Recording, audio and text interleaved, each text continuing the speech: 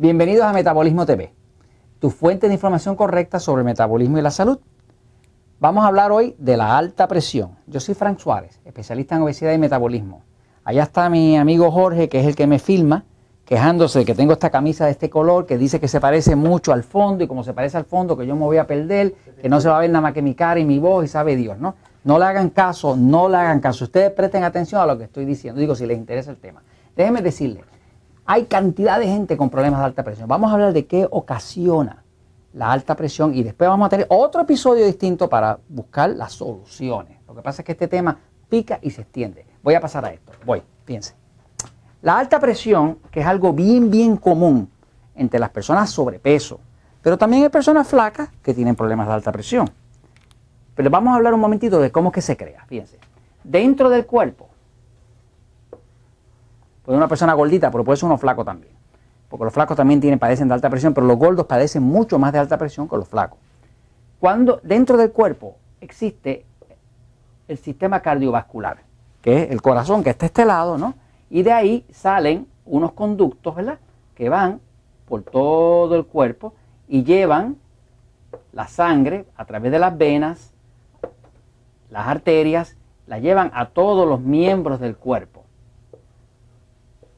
Imagínense una tubería. Vamos a ponerlo bien sencillito para que lo entienda. Esa tubería, que se llaman arterias y venas, pero principalmente las arterias, que son las que llevan la sangre limpiecita, ¿no? La que sale del corazón oxigenada.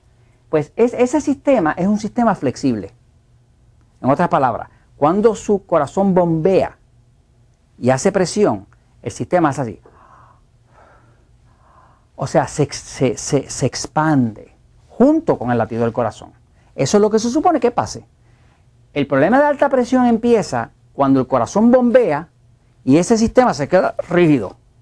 Porque bombea y ahora tiene que subir la presión.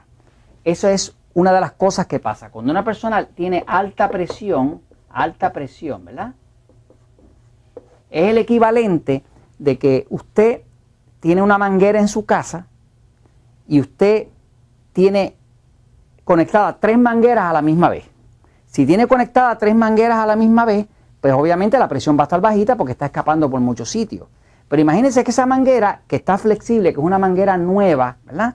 Pues esa manguera, cuando usted la prende la pluma y entra la presión de agua, pues esa manguera es flexible. Y como es flexible, pues sujeta bien la presión y la pasa correctamente a donde usted va a echar el agua. Pero si esa manguera usted la deja al sol y deja que se tueste y deja que se cuartee, esa manguera se pone sólida. Y cuando se pone sólida la goma, ahora no cede. Pues algo así le pasa al cuerpo humano. El cuerpo humano, las arterias, una arteria, ¿verdad?, por donde pasa la sangre, se supone que es flexible. Pero eso empieza a llenarse de calcio. Y el cuerpo en efecto se calcifica. Y es como si la persona se momificara. Se vuelve como una momia, se pone rígido.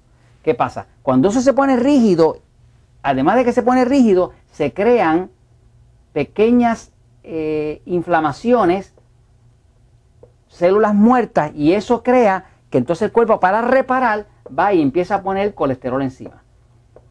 Algunas personas que no conocen el sistema dicen que la causa es el colesterol, que tapa las arterias y demás. Eso no es cierto.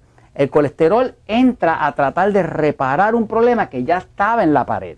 O sea que cuando una persona, por ejemplo, está bien gorda, el cuerpo está bien ácido, hay mucha inflamación, hay mucha destrucción celular, hay muchas células rotas, hay muchas células inflamadas. Ahora el cuerpo tiene que mandar el colesterol para reparar esas partes que están rotas, para que no se le rompa. Empieza a meter calcio, empieza a perder flexibilidad y entonces el corazón no tiene más remedio que levantar la presión para que la sangre le llegue a todas las células.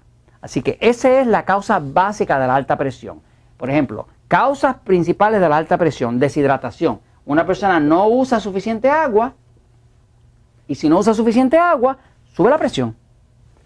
Una persona, por ejemplo, come demasiados carbohidratos, demasiados alimentos tipo E.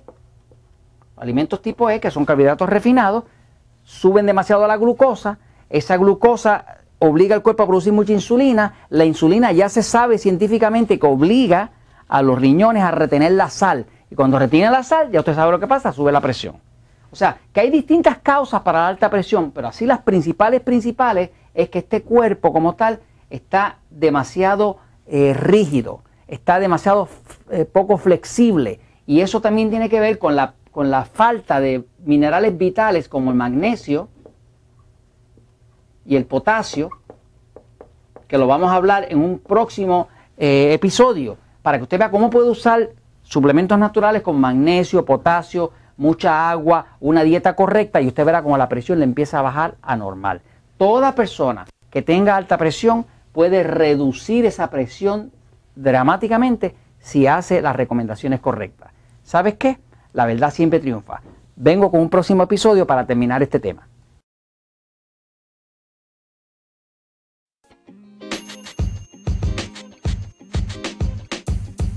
The podcast you just heard was recorded with Anchor. If you want to make your own, download the Android or iOS app completely free from anchor.fm/podcast. That's anchor.fm/podcast.